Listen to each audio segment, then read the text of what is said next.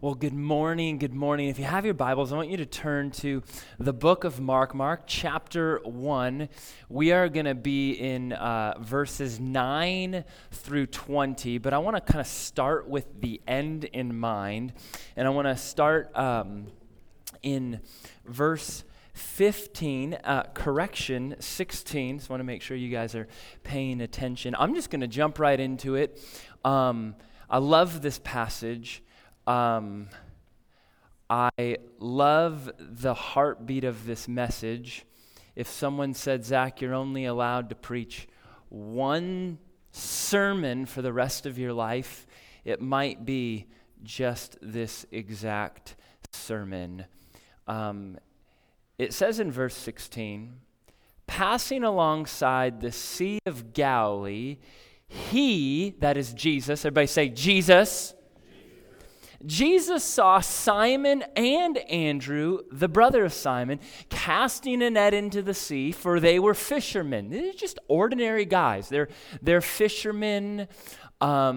This was an ordinary profession in that day. Nothing super special about Andrew. Nothing super special about Peter. In verse 17, it says, and Jesus said to them, follow me. Everybody say that with me. Follow me. 1, 2, 3. Who said that? Jesus. Yeah. The answer to every question in church. 99% of the time. Follow me, and I will make you become fishers of men. And immediately they left their nets and followed him. Everybody say, followed him.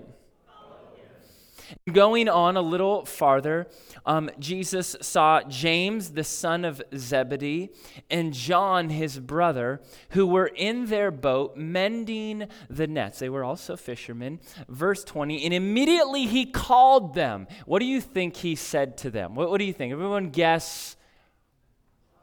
Follow me. You guys are just so sharp. It's amazing. Yes, certainly what he said. And they left their father Zebedee in the boat with the hired servants and followed him. Everybody say, followed him. Today I want to preach from God's word about following Jesus. What does it mean? What's involved in that? And then what does it take to do it? Let me pray for us. Father God, this is a really neat message. It is foundational.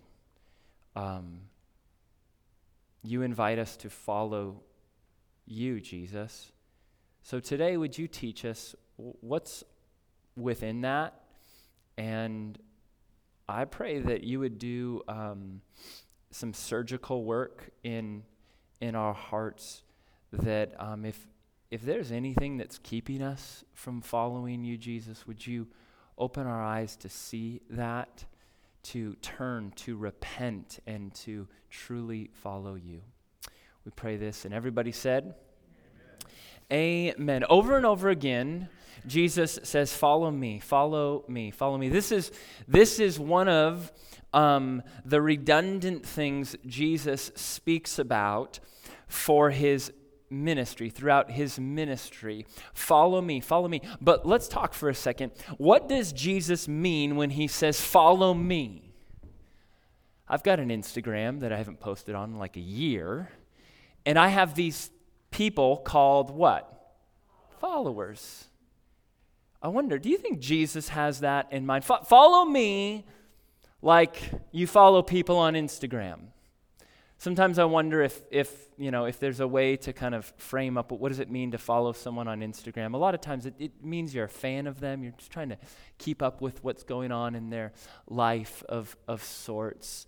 But I wonder, is Jesus looking for fans, or is he looking for followers? And maybe there's something more here. What does it mean to follow Jesus? Now, Jesus, he invites these 4 men to follow him, but it's not the only people he's going to invite to follow him. He's going to invite Matthew.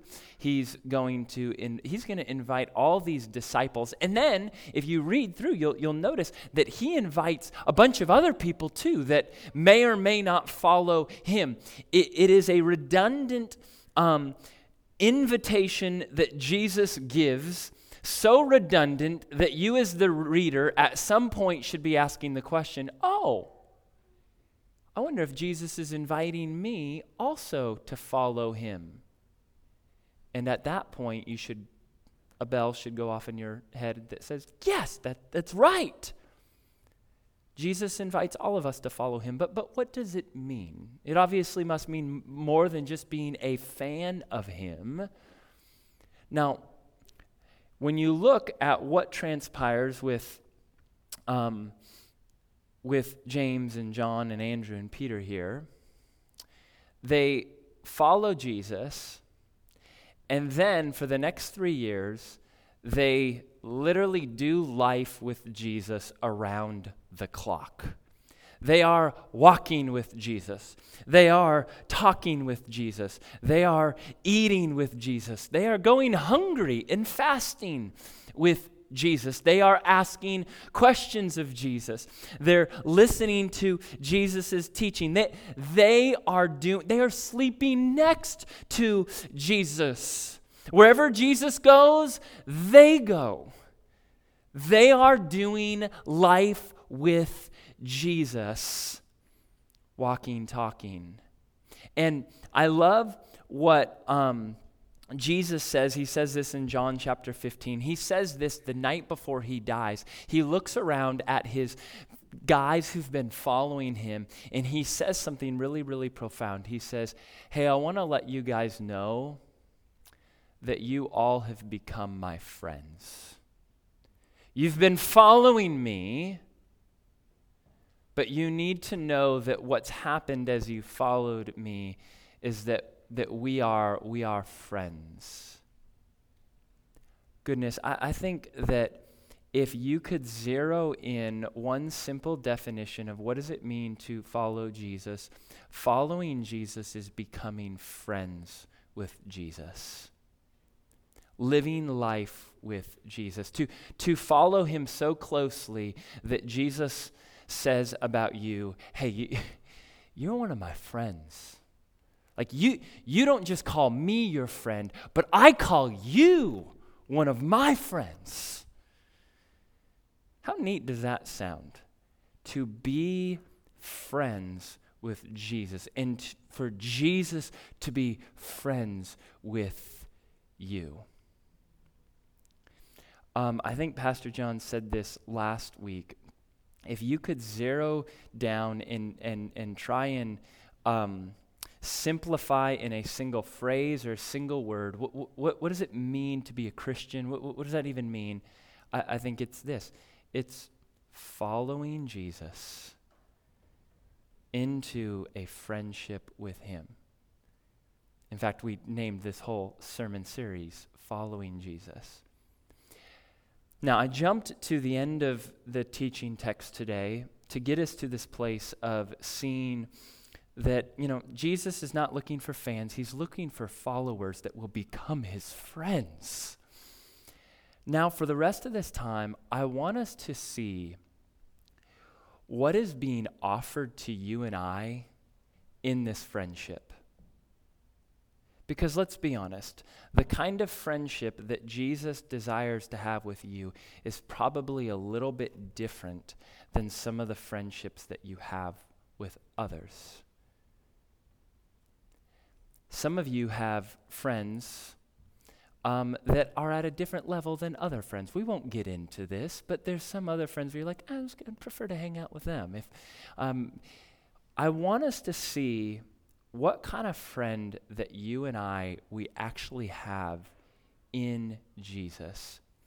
And then I want to conclude by looking at what it takes to walk in that friendship. And so I find three things in this text as a whole, from verses 9 through 23, aspects about this friendship that that we have when we are friends with Jesus. We have a profound purpose. We have a personal relationship with the triune God. It's kind of a big one. We'll get there. And we have a perfect kingdom.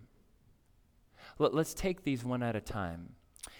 Jesus says to Peter and to Andrew, "Follow me, and I will make you become fishers of men."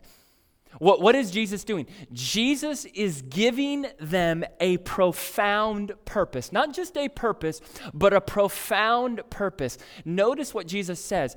I will make you become fishers of men. I'm going to do it.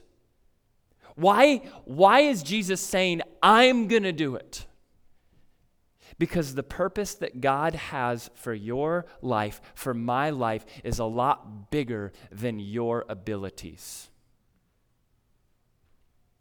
This is why I love following Jesus. I love following Jesus for a number of different reasons. I love being friends with Jesus for a number of different reasons, but this is definitely one of the things I get really excited about. Jesus says, I've got a purpose for you that's bigger than you.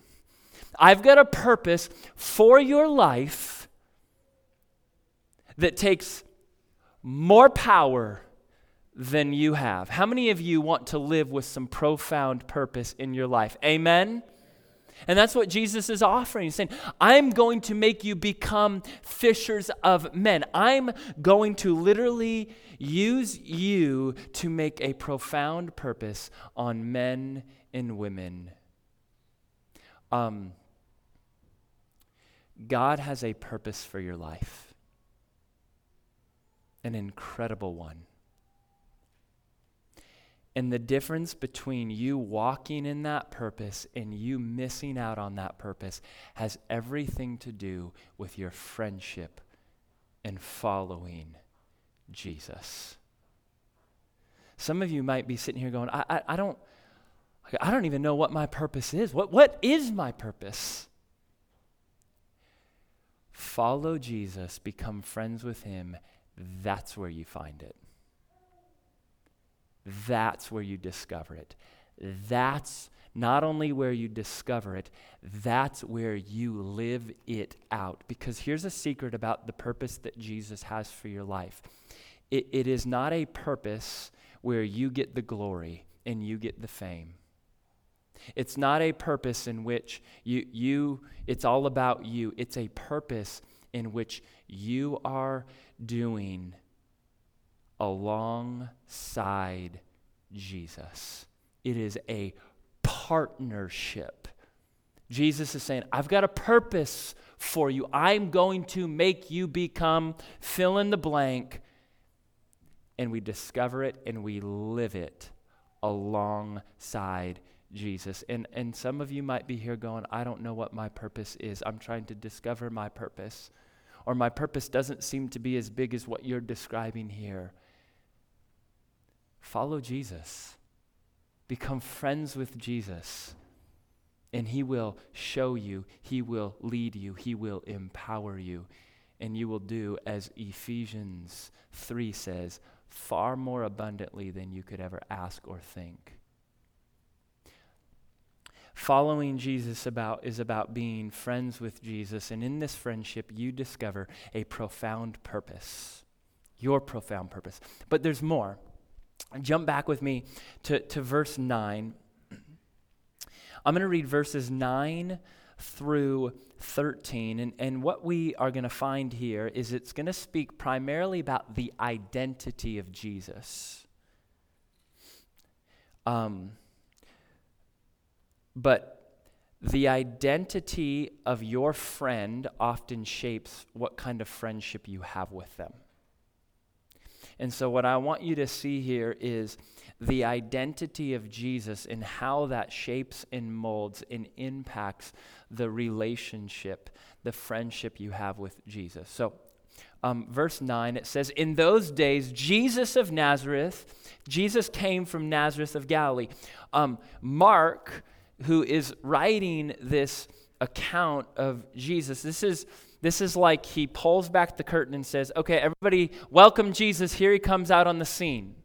Because so far we haven't really been introduced to Jesus. Pastor John preached about, specifically about John the Baptist, and now the curtain's kind of been opened up. So far they've been talking about Jesus, and now the curtain opens up and Mark's like, okay, everybody, round of applause.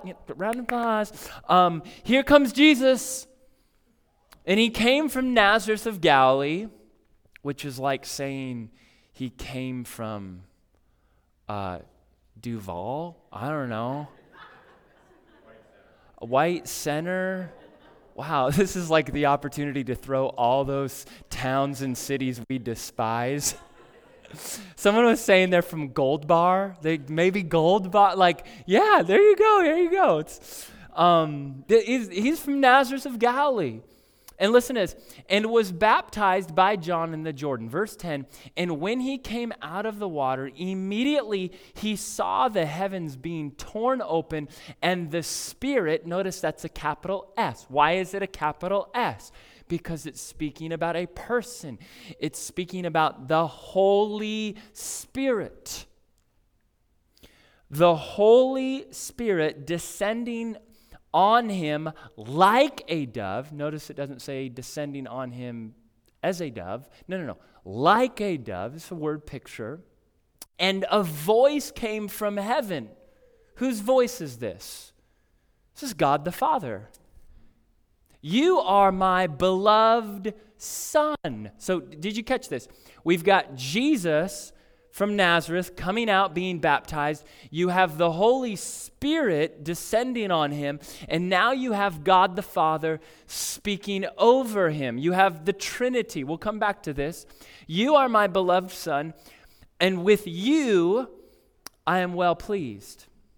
Verse 12, the Spirit, again, that's capital S, the Holy Spirit, immediately drove him, that's Jesus, out into the wilderness, and he was in the wilderness 40 days being tempted by Satan. And he was with the wild animals, and the angels were ministering to him. Okay, I want you to see a couple of things. I want you to see that this is speaking about the identity of Jesus, these two passages. And I want you to see the first chunk passage, this baptism of Jesus. This is telling us about Jesus' identity, that Jesus is God. He is God. He is the second member of the Trinity.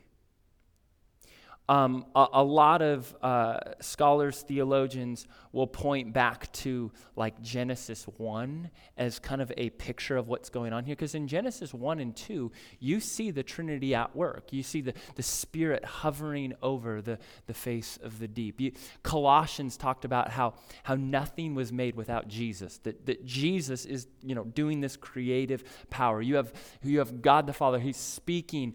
And so here, Mark wants us to know instantly, Jesus is not just a prophet.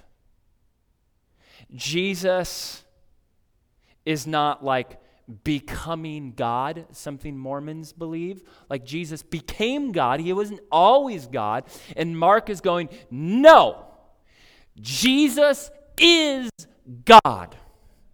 He is God. He's not some godly person. He is God. Why do I get so fired up about this? Because Jesus says, follow me, I'll be friends with you, and oh, by the way, I'm God.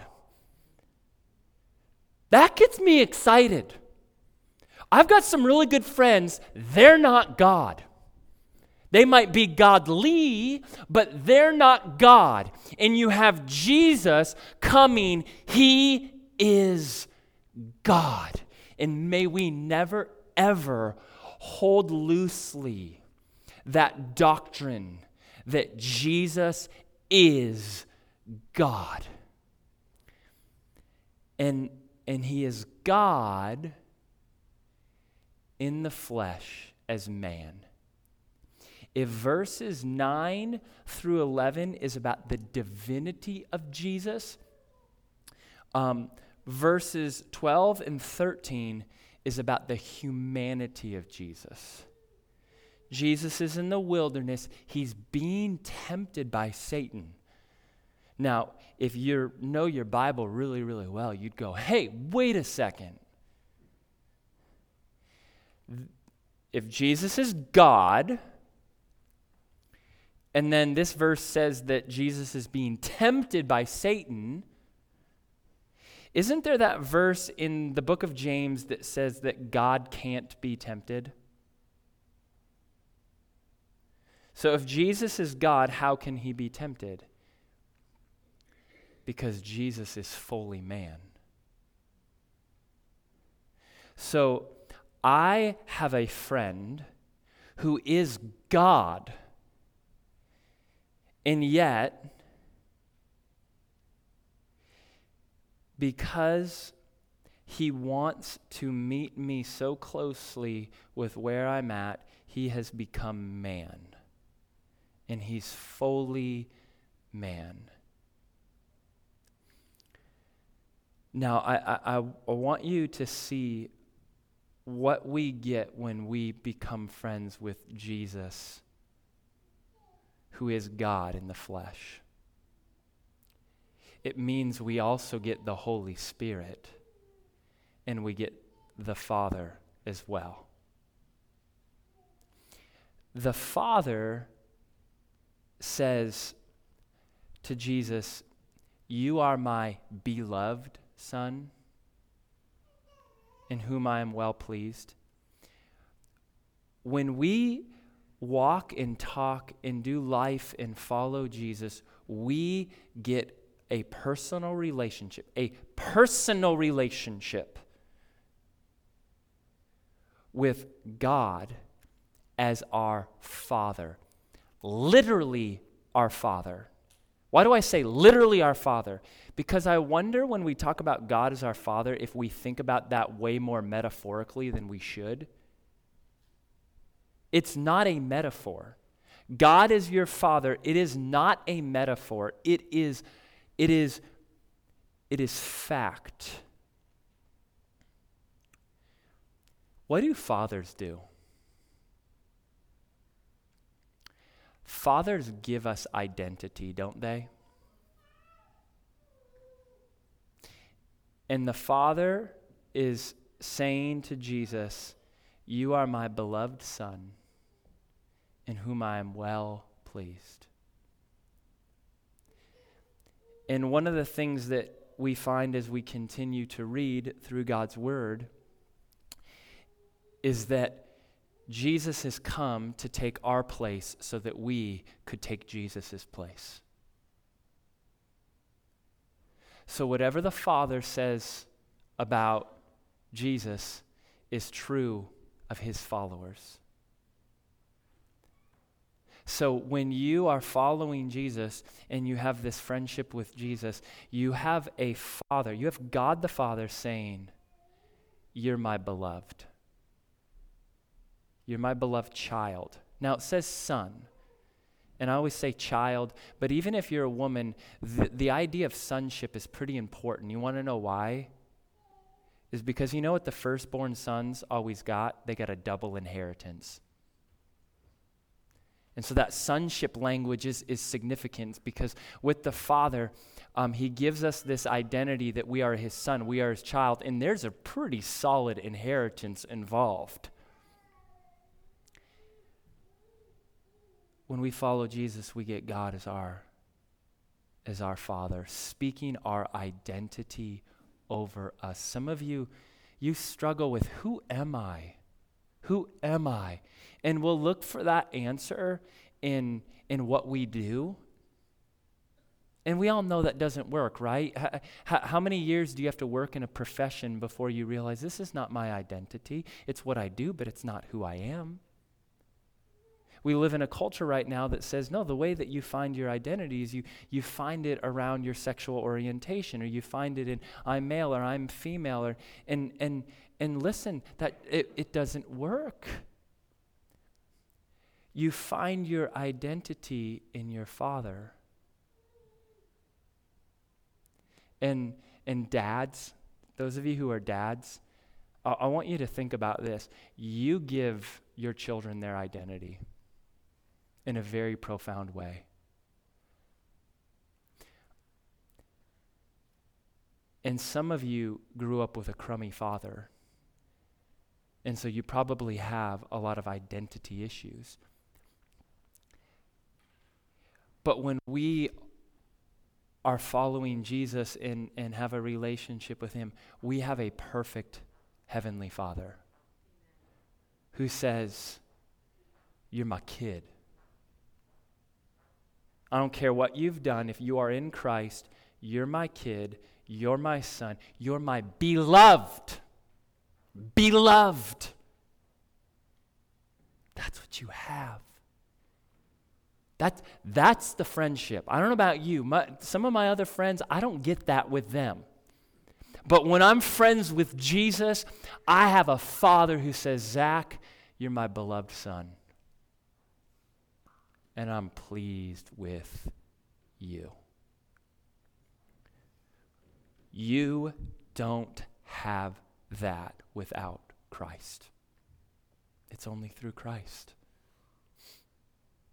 And it's not as if we have to chase this down, because remember, Jesus is saying, hey, follow me. It's right here. It's right here. Some of y'all need a father. All right, today's the day. So we get this personal relationship where God is our Father, and we also get the Holy Spirit leading us. We get the Spirit of God with us, leading us. In this passage it says, in the Spirit drove Jesus out into the wilderness. The language is pretty strong. The Holy Spirit's like, all right, here we go. You're going out into the wilderness. Matthew and Luke, who tell this same story, it's a little bit longer, they use a lot more, I would say, kind of gentle language, where it says, and the Spirit led Jesus out. Here's what I love. I don't know if we talk about this enough.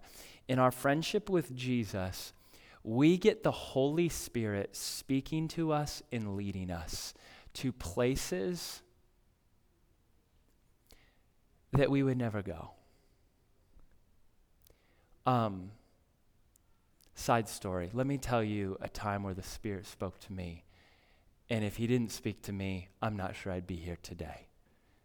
So a year and a half ago, Pastor John invited me to come preach here. And I preached here. Some of you guys know this. I grew up in this church till I was a young teenager. And I was preaching here. And I heard the Spirit say to me, while I was preaching, it's multitasking, friends. I felt the Spirit say to me, what if you guys came together as one church? And you got to be careful sometimes, friends, because the Holy Spirit will tell you some pretty crazy stuff. And you're like, all right, Holy Spirit, like if I move forward on this, I got to make sure this is from you, okay? And so I pray about it, share it with my wife, and I pray about it. And here's my prayer. Lord, would you tell Pastor John to talk to me about this? And I prayed this August, September, and then into October. And he's still like, listen, I'm sure the Spirit talked to you. You weren't listening. I'm teasing. And finally, I was like, you know what? I guess I could just talk to Pastor John about it. And so I shared it with Pastor John, and we start talking and praying about this. About our churches coming together, and I think this is like in January or something.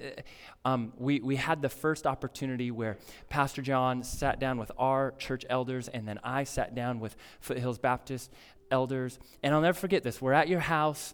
It's a Sunday afternoon. We're getting ready to eat lunch, and Mark is in the back. Mark, I don't know if you remember this. I hope you do. I promise I'm not making this up. Mark goes, hey, before we get started, Zach, I want to say thank you for your courage, because when you preached that one Sunday, I thought, what if our churches came together? And I was like, okay, Holy Spirit, it was you. It was you. This is what we get when we are friends with Jesus. We get the Holy Spirit whispering to us, speaking to us, saying, okay, all right, watch what I'm going to do here. Here's what I want you to do. Here's where I want you to go. Here's what I want to teach you. In John, is it John 14, John 16, somewhere in there, Jesus talks about the Holy Spirit will like be our teacher. He will teach us. He will guide us. Guys, the things the Spirit is just constantly teaching me. Right now, the Holy Spirit has been teaching me. It's kind of like several week seminar because I really need to learn this. The Spirit has been teaching me that there's a difference between pleasing people and loving people. And no one talked to me about this. It was like the Spirit spoke to me and has been leading me in this. And some of you are going, well, why doesn't the Spirit speak to me like that? Are you following Jesus? Are you walking with Jesus?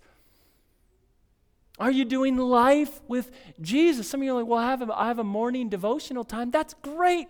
But what about the other 23 hours of your day? And so with Jesus, we get this personal relationship, not just with Jesus who's God in flesh, but we also get a personal relationship with God as our Father, speaking our true identity over us as His beloved child, in whom He is well pleased all the time. And we have the Holy Spirit speaking to us, guiding us, leading us, showing His way, working in our lives, teaching us things that we really, really need to learn. And it comes when we follow Jesus into this friendship. Do you know Jesus like this? Do you know Him like this? And this last part is, with this friendship with Jesus, we get a perfect kingdom. It says in verse 14, now after John was arrested, Jesus came into Galilee proclaiming the gospel of God. The word gospel means good news. The good news of God, and saying the time is fulfilled. In other words, the time's now. And the kingdom of God is at hand. I think it's in Matthew's gospel. He says, the kingdom of God is near. It's come. When we talk about Jesus, I think instantly we go, oh, with Jesus we get eternal life. Woo! And Jesus, His message that He gives over and over and over again is, I have eternal life for you, yes, but I have more than that. I have a kingdom for you, and it's the kingdom of God. We'll explore way more because this is a big thing, the kingdom of God. And so I'll summarize just very briefly what Jesus means by the kingdom of God. The kingdom of God is a kingdom of love, grace, mercy, humility, generosity, forgiveness. How do I know that? Because Jesus is the one bringing the kingdom, and as we'll read for the next year, that's what He's bringing over and over and over and over and over again. It's a culture of love, grace, mercy, generosity, humility, forgiveness. How many of you want to be a part of that kingdom, right? Some of you, the kingdom you've been a part of is a kingdom of pride and backbiting and revenge. And you say this about me, I'll say that about you. And Jesus says, hey, the kingdom is here. The kingdom of God is here. And here's what it looks like. And when you follow me, here's what you get. Here's the culture of it. But there's an outcome to this kingdom as well. Here is the outcome of the kingdom of God in brief, in summary. It is a kingdom where Jesus brings healing and wholeness spiritually, emotionally, and physically. That's what the kingdom of God brings. Healing and wholeness spiritually. We'll get to chapter 2 where it talks about the paralyzed man coming before Jesus, and the first thing Jesus says to him is not, "You're healed." He says, "Your sins are forgiven." Everyone's looking around going, "It's not what he needs. Still can't walk." And Jesus is going, "That's exactly what he needs. He needs healing spiritually."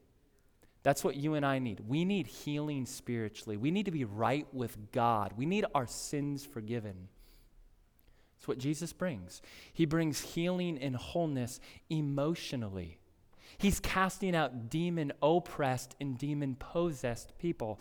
And it's not just demon-oppressed and possessed people who are emotionally broken. You get the woman at the well who's emotionally broken and torn apart. You get Zacchaeus who's emotionally broken and torn apart. And what does Jesus do? Jesus comes and he brings healing and wholeness to them emotionally. Some of you are an emotional wreck. Jesus brings a kingdom of healing and wholeness emotionally, and he brings a kingdom of healing and wholeness physically too. He's constantly healing people, is he not? He's constantly making them well. And some of you are going, "Oh, does this mean that if I get cancer, if I just pray to Jesus, I get his kingdom and I'll be healed instantly?" Maybe. Or maybe, and more specifically, excuse me. Maybe and more specifically, those are a word picture of the eternal physical healing that Jesus is bringing. The kingdom of God. Jesus brings healing and wholeness, physically, emotionally, and spiritually.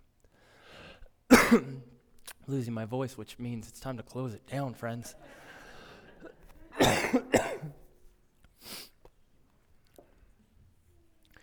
So how do we have this? How do we walk in this incredible friendship with Jesus?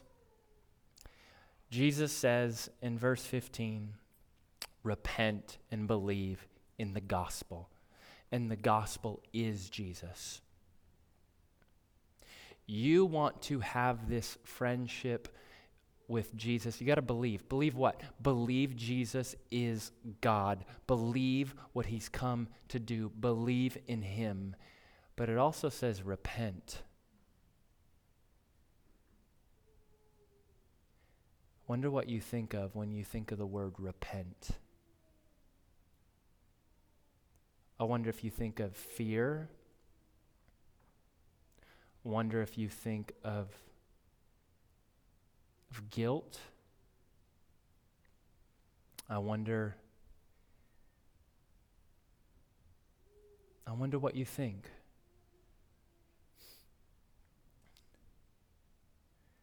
What does Jesus mean when he says repent? Is he calling us to guilt? Is he calling us to fear? Is he calling us to humiliation? When Jesus was on the cross, what did he say to the Father as people are mocking him and spitting on him? "Father, forgive them."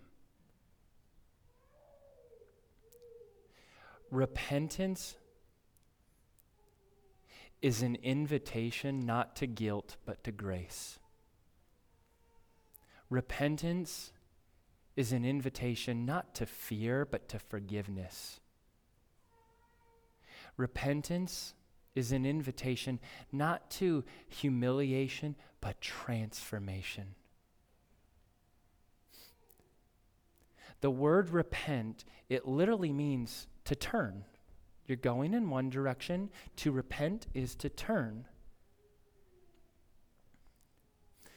The idea of repentance also has to do with the language of allegiance and obedience. That's why when it says that Andrew and Peter and James and John, they followed Jesus, you'll notice Mark is very emphatic. It says, oh, by the way, before they followed Jesus, they left their nets. They left their father, and they followed Jesus. They were obedient to Jesus. Jesus is more than just one of your buddies. He's God and deserves all your obedience. And can I be honest with you? I wonder if the thing that keeps many of you from experiencing all the riches of following Jesus and enjoying this friendship and fellowship with Jesus is this word repent. Is because you know that it means I have to give up some good things for the best thing. It means that you have to stare in the face some of those sins that you still like doing, and you turn from them and follow Jesus instead. But I pray that you would know that when you repent and turn to Jesus, you find grace, you find forgiveness, you find transformation. You find a Father that says, I love you, I'm well pleased in you. You find the Holy Spirit saying, hey, let's go this way. Hey, let's go that way. Hey, this is what I have for you today. What do you need to repent of so that you can walk in this fruitful friendship with Jesus? Seriously, what do you need to repent of? Some of you, you need to repent of a sin in your life. I hope that you can look at that sin and see the grace of Jesus and not the guilt of your failure. Some of you, it's not a sin. It's just something else. It's the nets that Andrew and Peter had to repent of and turn away from. I don't know what it is. Maybe it's repenting of you're not generous like you should. Maybe it's repenting of you're putting too much time and effort into something that's costing your and affecting your relationship with your family or your walk with Christ. But may we be like David in this moment and say, search me, O God, and know my heart. Try me and know my anxious thoughts. Know that stuff that I don't even really know. And then lead me in the way everlasting. And let's walk with Jesus and become friends with Jesus and experience all of the riches of this friendship together. Amen.